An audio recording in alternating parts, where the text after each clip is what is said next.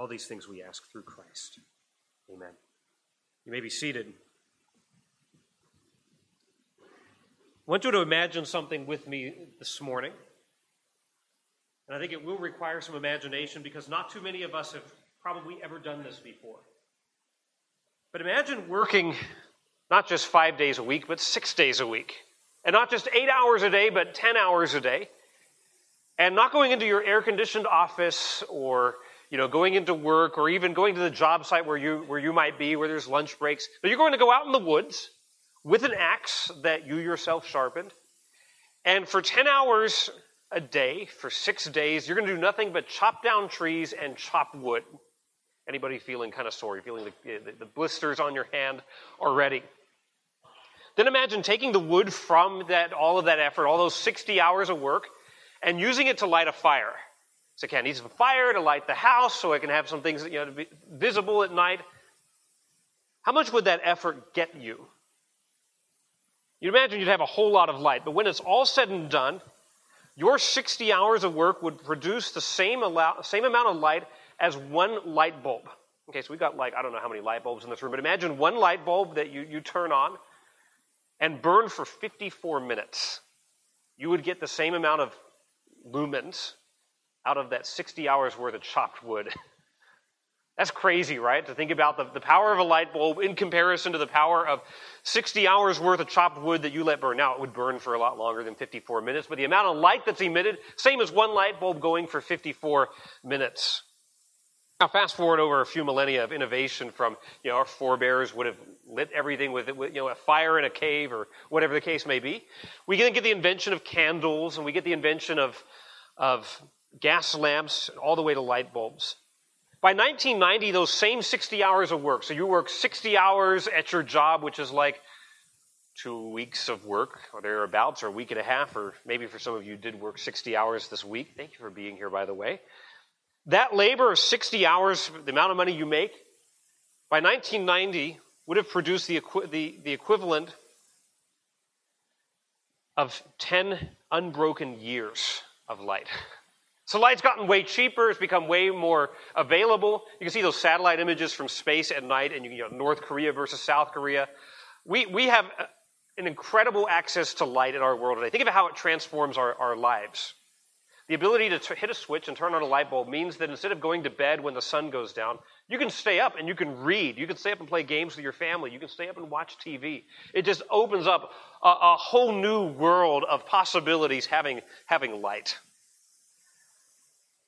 I spent a little bit of time in Papua New Guinea with some missionaries, and they had sort of solar-powered stuff and batteries, but more or less, once the sun went down, you'd maybe stay up for an hour and then go to bed. Since it's on the equator, sun goes down 6:30. By 7:30, you go to bed, and you get plenty of sleep. You wake up at 5 with the sun. It's actually kind of nice. But what was once a luxury, having light, is now something we take for granted, something that we don't even think about. We only notice it when it's not there, like when a hurricane comes through and knocks all the power out. Only then do we notice the absence of the lights working. We have to burn candles, and we become incredibly grateful for the simple things of life. By the way, those same 60 hours that would have once produced 54 minutes of light, now with LED bulbs and all of the innovations we have, would produce 52 years of light. If you devoted the 60 hours worth of wages to just running a light bulb, you'd get 52 years. We have it pretty good, don't we? Well, our text today is built around this image of light, comparing us as Christians to lights in a dark world.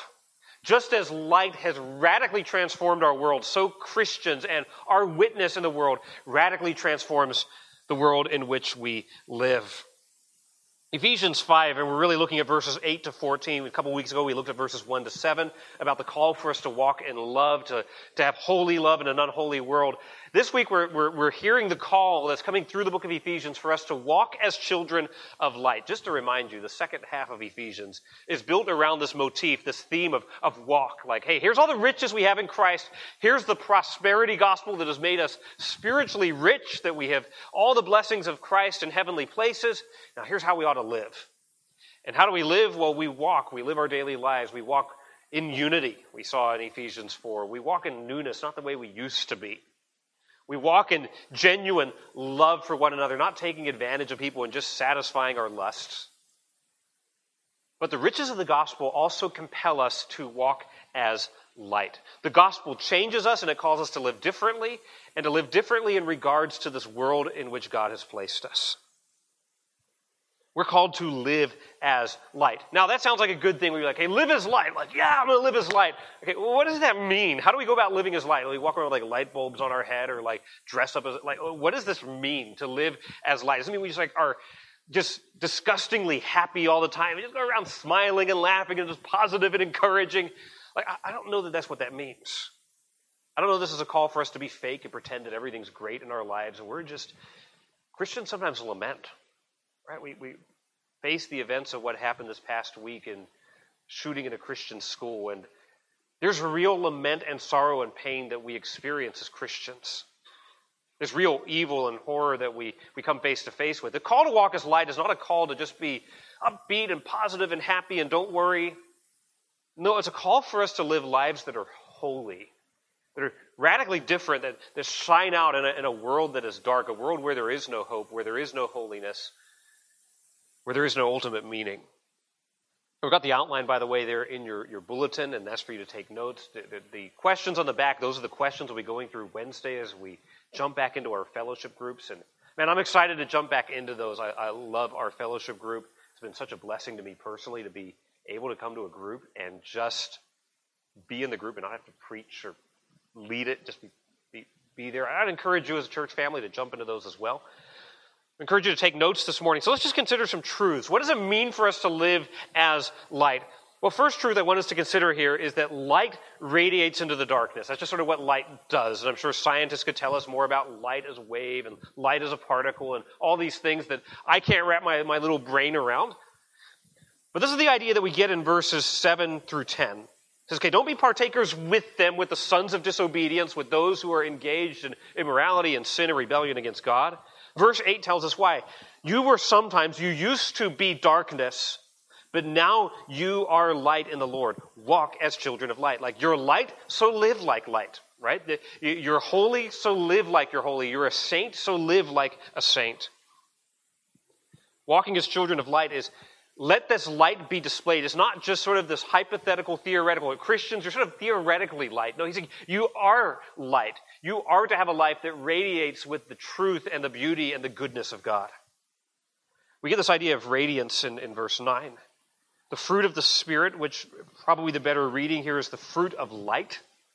So light has this effect, this radiance that comes from it. The effects of light is goodness, righteousness, and truth. This is the way that our light radiates out to where it is visible. Light radiates into the darkness. Look at those characteristics in verse 9. Goodness. This generosity and benevolence we saw in the end of Ephesians 4. Be kind to one another, tenderhearted, forgiving one another. What a different attitude than a world that is all about vengeance and all about tit for tat. A world that is all about, you do this to me, I'm going to get back at you. And if you escalate it, I'm going to escalate. And if this side of the political spectrum does it, well, then we're going to one up and do it even more. Goodness, kindness, mercy. He mentions also there in verse 9, righteousness, living lives in accordance with God's law. That's radically different than a world that disregards God's law. Truth, living in accordance with the gospel. So let's just break this down a little bit. Verse 8 makes a statement, you used to be darkness, but now you are light.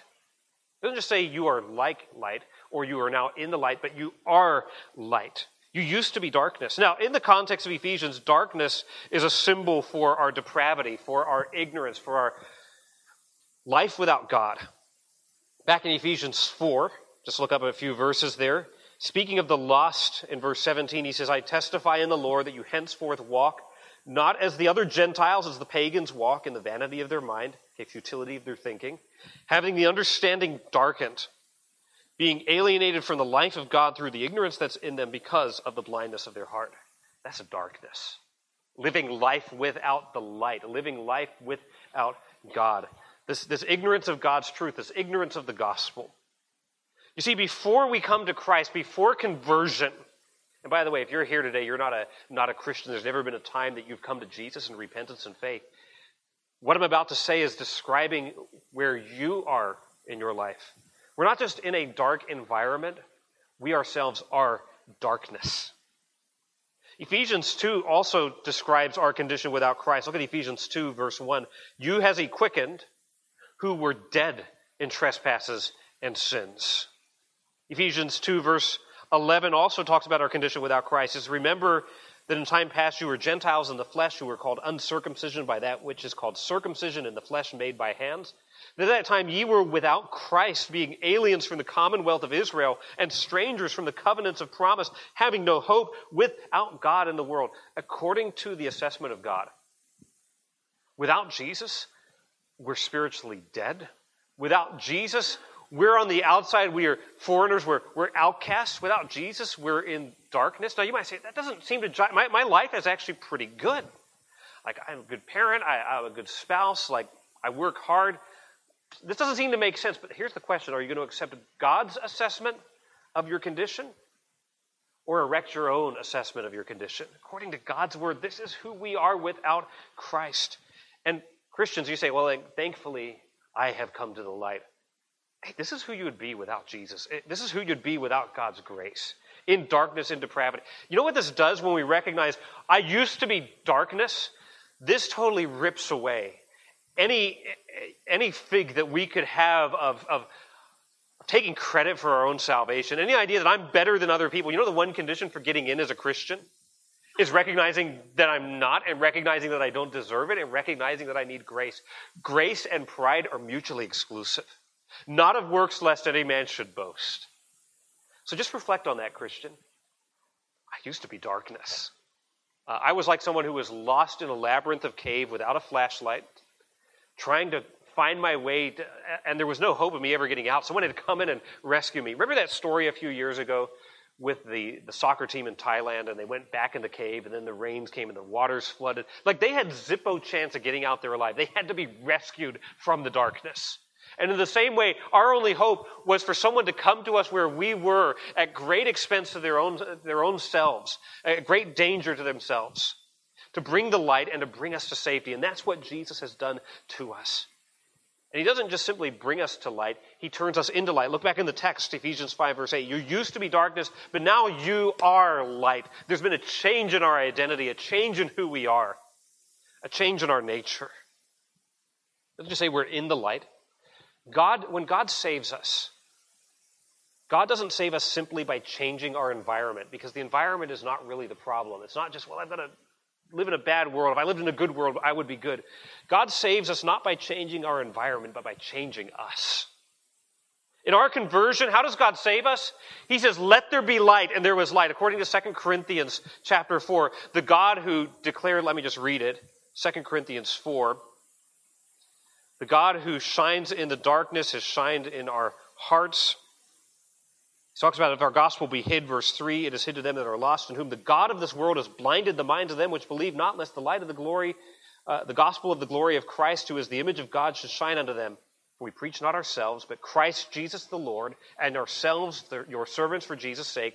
For God, who commanded the light to shine out of darkness, Genesis 1, let there be light, and there was light, has shined in our hearts to give the knowledge of the glory of God in the face of Jesus Christ. Remember when you came to faith in Christ, heard the gospel, somebody witnessed to you, you were convinced that Jesus was who he said he was, and you put your faith in Jesus. You know what happened in that moment? God hit the light switch for you. God did a work in your heart. God did something that you could not have done for yourself to bring you to faith in Jesus. By God's grace, we see for the first time our true condition of sinners. Before that, we thought, I'm pretty good. Then we realize, I'm blind and I'm lost. We see by God's grace, with the eyes of faith, the all-sufficiency of Jesus' death on the cross for us and the reality of his resurrection. We won't grasp that without the light switch being hit. So in Ephesians 5, it says, you used to be, but now. You used to be, but now. Is there a I used to be, but now that has happened in your life? This but now contrasts with the you used to be like midnight to midday. We're transferred out of the domain of darkness to the kingdom of Christ, according to Colossians 1. We have a new master, we have a new citizenship, a new hope, a new destiny, a new affection, a new treasure. Everything is different because of God's work in the gospel for us. So he says, we are now light in the Lord. What does light do? Light shines. Now, have you ever thought about how this connects with other things the Bible says about light? In John 8, Jesus says, I am the light of the world. Well, how can Jesus be the light of the world? And then also Matthew 5 says, ye are the light of the world. And then here it says, you are now light. Like Jesus is the light, I'm the light. Which is it? And the answer is yes. Jesus is the light. He comes to dwell within us. And we then display his light, or to change the metaphor, like the moon reflects the sun, we reflect the glory of Christ. We're mirrors, not flashlights. Like the moon reflects the sun, so we reflect Christ's radiant glory. So that's our identity. Then the end of verse 8 down to verse 10 gives us the responsibility we have to live in accordance with that. We've had this radical change that's happened. That radical change changes the way that we live. Walk as children of light. Now, this idea of children of, this is sort of Hebrew speak to say you're characterized by. Just like a son sort of bears the resemblance of a father, so we bear this resemblance of light. It says walk, live like this. Be consistent is what this call is. Be who you are as Christians. We're not called to sort of become something other than we are, but we're called to simply become who we are in Christ, to live out our true identity. Just like a light bulb has sort of one function, I was trying to think, is there literally anything else you can do with a light bulb? Like, I guess you could shoot it with a BB gun or throw it at a wall, but it's really useless for any other function except to be a light bulb. As Christians, we are called to be light, to display the glory of Christ. That's our ultimate purpose, to display the glory of the one who's called us out of darkness into the light. This is a call for us to be radiant. So verse 9 is to bear this fruit of light, this goodness, this righteousness, this truth. The point here is children of light will display the fruit of light. How do you know that you're a child of light? How do you know you're a Christian? Is you increasingly see goodness and righteousness and truth in your life. And if those things are completely absent, beloved, you need to step back and ask the question, am I really a child of light? Am I really a child of God? If there's no evidence for it, if there's this, I'm light, but there's no light being displayed in my life, are you really light? Are you still darkness? You need to ask the question, not just assume. Verse 10 continues, proving what is acceptable unto the Lord. Now notice verse 9's in parentheses, because sort of grammatically an aside. So we could say this, walk as children of light by proving what is acceptable unto the Lord. So how do I go about walking in light? Because that seems kind of a little abstract. By proving what is acceptable unto the Lord, by testing and determining what is pleasing to God and then doing it. All in all, if you look at your Bible is, it seems like a big book, but as complex as life is, this is a pretty short book. Think of all the complex situations you're going to find yourself in this week. Maybe you're in the medical field and you face these, tough ethical dilemmas of like, is this the right thing to do or is that the right thing to do? And there's not like a verse that tells me exactly what I'm supposed to do. Or you're at your job and you're like, this seems just a little shady, but I don't have a verse that tells me here's exactly how I ought to live. Or you're trying to work through a complex relational problem and it's like, it's not immediately clear, like it's messy and there's sin on all sides. Like, what do I do? It's not as simple as open the Bible and there's a verse and I'm going to mindlessly follow it. Sometimes it requires trying to find out what is it that's going to be pleasing to God and then doing it. Reasoning from this is who God is and this is what I'm to be in the world. And so working that out in the complexities of modern life, here's what I'm supposed to do. So the way we could render verse 10 is try to learn what is pleasing to the Lord. Not just follow the rules, but knowing the character of God so well, you're like, oh, I know what will please him. Those of you who've been married a long time, you know sort of implicitly what will please and delight your spouse. Now, I'm still, I guess, probably in many of your eyes, newly married, been married for coming up to 7 years, if I'm doing the math right, in December, and still learning one another, what we each like, and we could go to that restaurant and order that off the menu, or whatever the case may be. What we still haven't figured out is like what to watch on Amazon Prime. Like, hey, what do you want to watch tonight? I don't know. What would you like? I don't know. And so we watch the same thing we watched last night. But the more you're with someone, the more you just know implicitly. You don't have to ask, what's pleasing. the more we walk with God, the more we know his heart and his character and his attributes and his word, the more we will just know what is pleasing to him in a given situation. That's what walking in the light entails. One of the marks of a child of the light is he desires eagerly to please God. He'll discover and then do what is pleasing to God. This goes beyond just legalistic rule-making and standard setting. Sometimes as Christians, we're like, I want to rule for, what am I supposed to do here, here, and here? And God's like, I'm not giving you that rule. I want you to walk in wisdom. I want you to actually love me and rely on me rather than just getting a rule book that's been handed down. It's about a heart passion for bringing glory to God in every area of life. Now, the standard for figuring out what's pleasing to God, let me tell you something it's not going to be your feelings. Sometimes we can sort of sentimentalize our feelings. Oh, it's the Spirit, and God told me to. Our feelings are like a very inaccurate thermometer. Those like temple thermometers that we all got during COVID. I found out with this now, having Timothy, to be like, that's actually not super accurate. It's like all over the place. You take something differently. It's like a bathroom scale that sometimes you get onto it and it's like, hey, I weigh 120. And then you get on, it's like, 220 now. That's what our feelings are like. They're not a good barometer. They're not a good thermometer for determining what is pleasing to God. God's word is the foundation, and we reason from that. It can't be culture. Hey, everyone thinks this is okay now because our culture's arrayed against God and is itself in darkness. Now, here's my point. Light radiates into the darkness. If you're a child of light, live like a child of light. If you're a light bulb, shine. If you're a Christian, display the truth and the goodness and the righteousness of God in our lives. Let it be evident. Let it be seen. Let it be visible. Let it radiate from your life to where people look at us and they're like, there's something different. Which brings us really to our second truth about walking in the light, is that light contrasts with darkness. Okay, these are really profound. Man, light and darkness, they're not the same things. That really cleared some stuff up for me. Light contrasts with darkness. I'll pick up in verse 11. And, so connecting these thoughts, and have no fellowship with the unfruitful works of darkness, but rather reprove them. So notice we're getting this contrast now that's being displayed between children of light and the children of darkness, between light and darkness, this back and forth comparison that goes on. This ties back into what we reread the passage earlier, verses 4 and 5. Those who don't know Christ are just sort of indulging the lusts of the flesh and engaged in immorality and sexual sin and covetousness. He says, don't have fellowship with those works of darkness, but rather reprove them. Now, notice it does not say, have no fellowship with the unfruitful workers of darkness, but the unfruitful works of darkness. It's the sins that we are to have no contact with. Now, this is a call for us to be separate from the evil of this world. It says here in verse 11, have no fellowship. Now, verse 7 says, don't be partakers with them. Don't be engaged with those workers. Don't be engaged with the sin that they're committing. Don't be a partaker. Don't participate in the unfruitful works of darkness. Both verses 7 and verse 11 are a call for us to be radically separate from sin.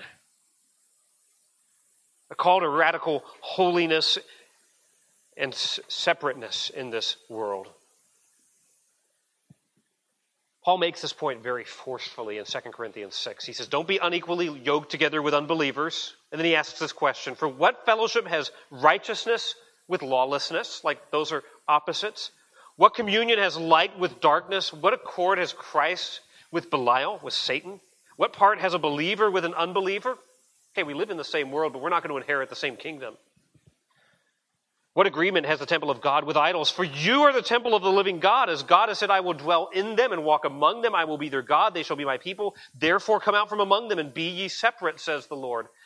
Touch not the unclean thing, and I will receive you. I will be a father to you, and you shall be my sons and daughters, says the Lord Almighty.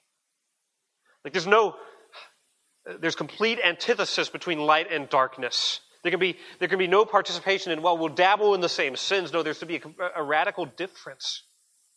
Now, in the context, what's Paul talking about? Verses 3 and 4 of Ephesians 5. Fornication, uncleanness, covetousness, filthiness, foolish talking, jesting. It's like those have no place in the life of a Christian. They're commonplace in the world. They're accepted in the world. They're celebrated in the world. No place in the life of a Christian. They don't glorify God. They don't serve our neighbor. That's why Paul calls them unfruitful. At the end of the day, lust never satisfies. At the end of the day, sin only brings greater sorrow and ultimately eternal separation from God. They don't glorify God. They don't bring lasting joy. So be separate. You're the very reason Paul has to tell us this.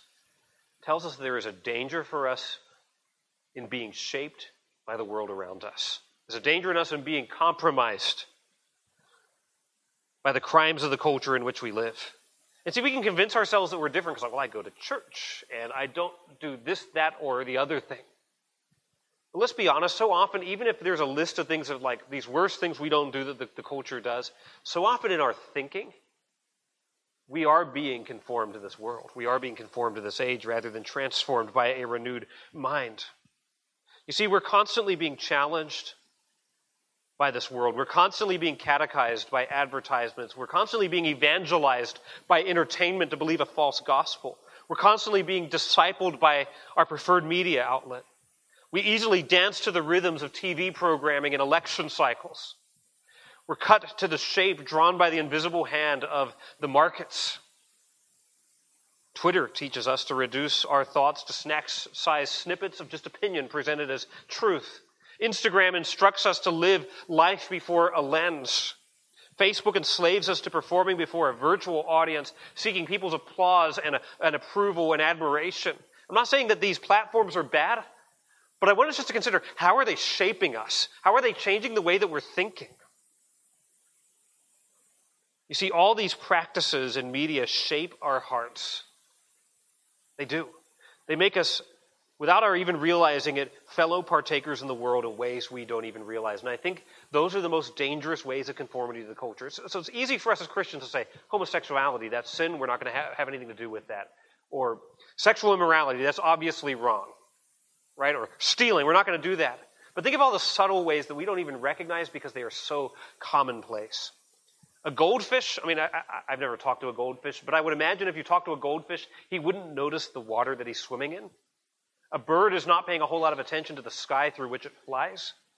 And as Christians, we often don't realize the beliefs that we have just assumed from the world around us because we live in this world and think, well, this is just the way things are.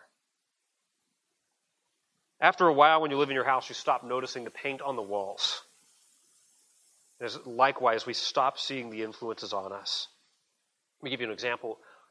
Just about everyone in our culture has sort of taken for granted the message that we ought to be happy, no matter what, that's sort of the chief end of man is to be happy here and now, rather than the chief end of man being to glorify God and enjoy Him forever. We so readily internalize the mantra that we should be whoever we dream ourselves to be and to be authentic and to live out our own reality. We've accepted the lie that products and stuff can give us meaning, as seen by the fact that we always are having to upgrade to the newest and latest and best. Not wrong to upgrade to new things, but this notion that, I need to have that. Why? Why do I need that? We've embraced the tape measure of popularity and power to determine the success of what we do. And I think perhaps one of the most insidious ways that we're shaped by the culture is we look at sort of our cultural opponents. So they're bad, and we become the mirror opposite of that which we most despise. We become the mirror image of the cultural foes we most greatly fear. We react with the same kind of fear and outrage and anger and arguments oftentimes as those who reject God. So when this says don't be partakers with him, we're not just talking about a vice list of really bad things, but all of the subtle ways. For people in Ephesus, it was the rampant sexual immorality around them in the temple of Diana. For us, it's the rampant consumerism and outrage and anger. And as I sort of stare at what's going on in the media and in politics, I see both sides are just sort of mirror opposite images of one another. Not to say that the vices are symmetrical, but to say that so much of it is the same: outrage, anger, pettiness. Before I step on any more landmines, let's move on. Have no fellowship with the unfruitful works of darkness, but rather reprove them. There's this contrast with the darkness. You see, we're only going to be able to influence this world if we are distinct from it. And here's the amazing thing the Bible does, because you could read that text and be like, great, we're all going to move to Montana and move on to like a Christian commune together and no contact with the outside world. We're going to cut the internet cable, smash our phones, and be a bunch of Luddites. The Bible does not call us to isolation, nor does the Bible call us to assimilation. It calls us to live holy lives in the world. In Jesus' words from his high priestly prayer in John 17, he says, I'm praying, Father, that you wouldn't take them out of the world, but that you would keep them from the evil. That we would be in this world, that we would have relationships in this world, that we would have involvement in the culture, but we would not be of the world. That's not our identity. That's not who we are. So we can only be influential insofar as we are distinct. The most powerful weapon we have in our arsenal to change this culture is not voting. It's not social media. It's a holy life. It's the most powerful thing you can be, a holy life and the gospel on our lips. Our holy presence in the world is to be like a floodlight in a basement. Now, we don't get basements here. We had a basement growing up, and it was kind of gnarly. It was really dirty and dusty. And we had a well, like literally an open well in the floor of the basement. You look down, there's the water. You turn the light on, and you see all kinds of sketchy stuff going on down there, right? It's like when you shine the flashlight behind the refrigerator, you're like, oh, that's what happened to my grilled cheese sandwich 3 months ago. Our presence in this world, living holy lives, does that. It automatically contrasts with the world. People are like, man, we're living these holy lives. It contrasts the relative unholiness of this world. You see, you can be convinced that, man, I'm a pretty good athlete until you go work out with like a marathon runner and you're like, oh man, I've never really worked out before in my life. You think, I'm pretty good at projects until you work with someone like CJ who really knows what they're doing, and you're like, ugh, this is embarrassing what I've done here with my little project. Same way the world can be convinced that they are good without God until they meet someone who truly is good because of the work of Christ. Until they meet someone who truly is kind, who's truly been transformed by the gospel. When they run into someone who's genuinely holy, it will reveal their unholiness. Now, that doesn't mean they're going to like it. Okay, so 1 Peter says they think it's strange that you run not with them to the same excess or riot. They may think you're a weirdo and a nutcase and a bigot and an extremist, but they will notice the difference in our lives. Our lives should say to the world, there's a better way to live. We're no different. We don't have any light to contrast with the darkness. It also means we have to be involved. Sometimes we can be so focused on the kingdom to come. We're going to go to heaven one day, so let's just hunker, put our heads down, and wait for the rapture. Or the other extreme can be, the kingdom's all now, and so we're just going to be totally, boom, involved in the world. The Bible says we live in this kingdom that is thy kingdom come, and yet, hey, if I cast out demons by the finger of God, then the kingdom has come. Like, it's inaugurated but not fully established. Like, we live between the already of Jesus has come and we're saved and his kingdom's inaugurated and he rules and reigns, and the not yet, and one day he is coming to remake this whole world. And so we live in the world but not of the world. We live waiting for the kingdom to come but living out a kingdom that's already here. I mean, think about it this way. 1 Peter says we're exiles. People who've had to flee war, you're in another country. Think about how an exile is different than a tourist. If you go to another country, you go as a tourist. Tourists oftentimes will try to sort of fit in with the culture. They're like, I'm going to sort of offensively buy the local outfit and pretend that I'm one. And everyone's like, yep, there's a tourist. American with your camera and your fanny pack walking around, taking pictures of everything that we look at every day. So we could try to be tourists in this world and be like, enjoy all the sights and sounds and opportunities. Think about how an exile is different than a citizen. A citizen finds their identity in the country in which they live. I'm an American citizen, and I'm proud of that fact. But as Christians, we are ultimately not citizens of the United States or of this world. We're citizens of heaven who have been temporarily exiled to a foreign country. An exile will often try to preserve something of their home country. They always have an eye on their home country. The longing of their heart is to ultimately go home. And that's how we are in this world. We're here, we're as exiles, we're here just for a few short years, and we should seek the good of the city. We should seek the good of our neighbors. We should seek them to win them to Christ. But ultimately, our home is in another world. Light must contrast with the darkness if it's to be called light. But let's come into a third truth. It's this: light exposes the darkness. Verse 11 says, okay, have no fellowship with the works of darkness, but rather reprove, or we could even render it this way, expose them. Like the light that you turn on in the basement that shows all the sketchy things going on. Our lives should expose the evil of this world. We are called to expose the works of darkness for what they are. Now, this doesn't mean that you go start like a discernment blog and you just go around critiquing, this is wrong, this is wrong, this is wrong, this is wrong, and negative on a show, sort of take the mask off everything. That's not what this is calling. This is not for us to self-righteously going around wagging a finger in the face of those who don't know Jesus and rebuking them for not living like Christians. Rather, this is about lovingly and persuasively helping those who don't know Jesus see the fact that they don't know Jesus. Those who are living in darkness, helping them realize that they really do live in darkness. Those who are sinners, helping them see the fact that they are sinners who have fallen short of the glory of God. We're to be like a doctor who diagnoses the disease before prescribing the cure, laying out the law of God and saying, here's what God expects. Look at how you fall short. Compared to everyone else, you're pretty good, but compared to God, oh man, you need a Savior. Exposing the evil works of darkness by our lives, but this is crucial, also by our lips. See, sometimes we'll try to get ourselves off the hook of the call to evangelize by saying, well, I'm just going to live kind of a godly life and my neighbors will see that I'm a really nice neighbor and then they'll go get saved. Listen, nobody gets saved without the word of Christ. Faith comes by hearing and hearing by the word of Christ. People must hear the message of Jesus. And so our lives can open the door for our lips to speak the message. But verse 12 goes on to say something that's sort of puzzling. Okay, we've got to expose the works of darkness, for it's a shame even to speak of those things which are done of them in secret. So you could read that and be like, so we shouldn't ever talk about sin because it's so embarrassing and shameful, so we won't say anything about it. We would have a contradiction because Paul literally just a few verses earlier named a bunch of sins that were prominent in his culture. He was not afraid to call out adultery and fornication and idolatry and all the things going on. If you read Romans 1, he's very explicit about a whole number of sins. So this doesn't mean don't ever talk about sin, don't ever name it. Rather, the point here is sin flourishes in the darkness, right? Sin flourishes in the darkness like cockroaches flourish in dark corners, like disease flourishes in darkness. You get a dark, damp place, bad things happen in flourishing in disease. Saying sin flourishes in the darkness of shame and secrecy. And so it needs to be brought to the light. It's shame about sin because we're made in God's image. We know, like, nah, this isn't right, so we cover it in shame.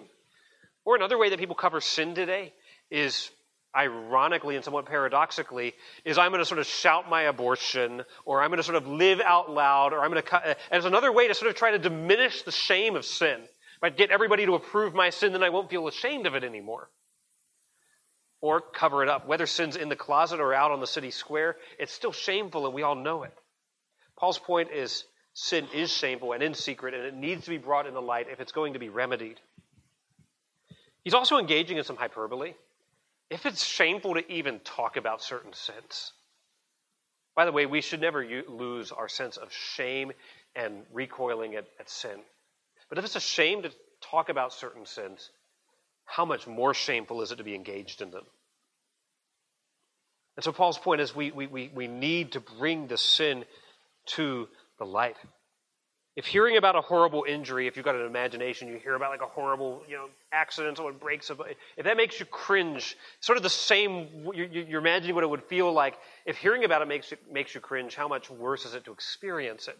So if talking about sin is shameful, how much worse is it to be committing it? The point of verse 12 is to highlight the sinfulness of sin and the necessity of bringing it to the light. Light exposes the darkness. And listen, if we want to just live in this world and kind of get along with everyone, we're missing the point of what God has called us to be. We're called to be lights, which means we're going to expose, which means we're going to point things out, which means we're going to have tough conversations. Not in an arrogant, wag the finger in people's face, but humbly. Knowing that anything that's good in this world is good because God created it, and knowing as well that there is evil, and knowing that Jesus died to save sinners. So we lay down the lofty standard of God's law. We use it like a level against a crooked wall, like an x-ray revealing a broken bone, like a light in a dark corner to expose the darkness. But we don't just stop there, because I love how this section ends. Now, verses 13 and 14, I wrestled with like the last 2 weeks. I took last week off because of a missions conference. Like, what does this mean? What do we do with verses 13 and 14? But all things that are reproved, that are exposed, that's the same word, are made manifest by the lights. Things that are reproved are made visible. For whatsoever doth make manifest is light. And the way this literally reads in the Greek, for whatever is made manifest is light. So here's some darkness that's now revealed, and now it becomes light. Now, we're kind of stretching the bounds of metaphors. You're like, well, I shine the light on stuff, it doesn't turn into light. But in Paul's metaphor, we're all mirrors, so to speak. And when the light hits the mirror becomes a light. This is sweet. I love how he lands the plane here. Light not only exposes the darkness, but light transforms the darkness. Now, this doesn't do this for everyone, but for those who come in repentance and faith, light transforms the darkness. It makes the darkness visible so that we can see the darkness for what it is. Like Jesus, we come to seek and to save that which is lost. We befriend those who don't know Christ. We build real relationships so we can speak the gospel. We show love. But the end of verse 13 is telling us this, that light not only exposes, but it transforms. Light makes the darkness into light. Everything that becomes visible is light, becomes light. This is really stunning. The reason we must expose sin is so that we can win sinners. That's the reason. The reason we call out sin is to call out to sinners and point them to Jesus. So look back in verse 8. Verse 8 he says, you used to be darkness and now you are light. Now he says everything that is revealed also becomes light. This is pretty sweet. When we expose evil with our godly lives and with gospel words, we not only make sin visible, we bring sinners to Christ. And that is what we're after. That's why I say the goal here is not just go start a blog and point out everything that's wrong in the world. The goal here is to expose evil so evil can be transformed into light. So sinners can be brought to Christ. So those who were once darkness may become light. That's our goal, is to see people come to faith in Jesus Christ and be transformed. Now, there's obviously a condition because you're like, well, everyone who's exposed then becomes light. Well, this is assuming that there is repentance and faith and the let there be light happening in the heart. But this is the method God uses as Christians speaking the gospel. Christians speaking the gospel. Now, this week, we've got a really easy way to do this. Go to your neighbor, go to your coworker and say, hey, what are you doing for Easter Sunday? Would you come to church with me? Okay, that's not the gospel message. But next Sunday, we're going to declare the resurrection of Jesus, right? The death, the burial, the resurrection for sinners. And we're going to call sinners to repentance and faith. And Lord willing, if people stay awake through my droning on, like people will hear the gospel. And you've got an opportunity to follow up and have conversation about that. Such a simple way to help bring friends under the sound of the gospel. Like that's a really easy thing to do. Will you come to church with me? To begin shining that light, to begin pointing people to Jesus. And listen, if you have come to faith in Jesus yourself, you have what you need to be able to tell someone else how to come to faith in Jesus. That's what verse 14 is about. Wherefore he saith, awake thou that sleepest, and arise from the dead, and Christ shall give thee light. Christ shall shine upon you. Paul's either quoting from Psalm 61 or an early Christian hymn. He's quoting something they would have recognized. But here's the point. He's saying, there's this call that says, awake the one who sleeps, arise from the dead. Okay, in the Bible, sleep and death are often paralleled. So remember in your life when the let there be light happened and the light switch was turned on and the alarm clock went off and you were awakened from your slumber of sin? Remember when Jesus said, come forth, and you arose and you were born again? It's God, what God did for you, he can do for anybody. The same God who said, let there be light in your life can say, let there be light in anybody's life. So awake thou that sleepest, and arise from the dead, and Christ shall give thee light, and the light will shine upon you and through you and in you. Point here is saying, this is what it did for me. I have been transformed. I've been transferred from darkness to light. I've experienced the gospel in my life, and you can too. So darkness, death, they form this powerful image for our lost condition. And what's required is an awaking. What is required is a resurrection. What is required is an illumination that God can do. Those are all things that God must do for us. We cannot save ourselves. So we've come to the light. You say, I'm a Christian here this morning, and I'm looking out over the auditorium. I know just about everybody here. This is the message we take to the world, but I don't know your heart. Maybe you come to church week after week after week after week, and you're still living in darkness. Awake, thou that sleepest, and arise from the dead, and Christ shall give thee light. Rising from sleep and death is essential to experiencing the light of Christ. So we've come to the light, now we call others to come to the light. And if you're living in darkness, I would plead with you today, come to Jesus in repentance. He died on the cross to forgive your sin, and he arose from the dead so that you could have life forevermore. And Christians, we can trust God to do the same resurrection work in the hearts of people as he has done in our lives.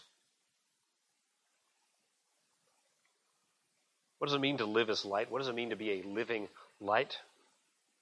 It means radiating out into the darkness. The light that the Spirit produces in our lives. It's changed life. It means contrasting with the darkness, living a life that's different than the world, but still involved with the world. It means exposing the darkness by a life that is different, that contrasts, but also by being courageous enough to speak up with the gospel. And light, by the grace of God, can transform the darkness. I find this super encouraging. I don't know about you, to think about what God can do. Because we can look at what's happening in our world, and I think we have bad news bias and all these things like, it's just awful and dark and bad and blah, blah. God is still working. God is still working. The same God who said, let there be light, and there was light, is still saying, let there be light, and there is light. So may God help us to live.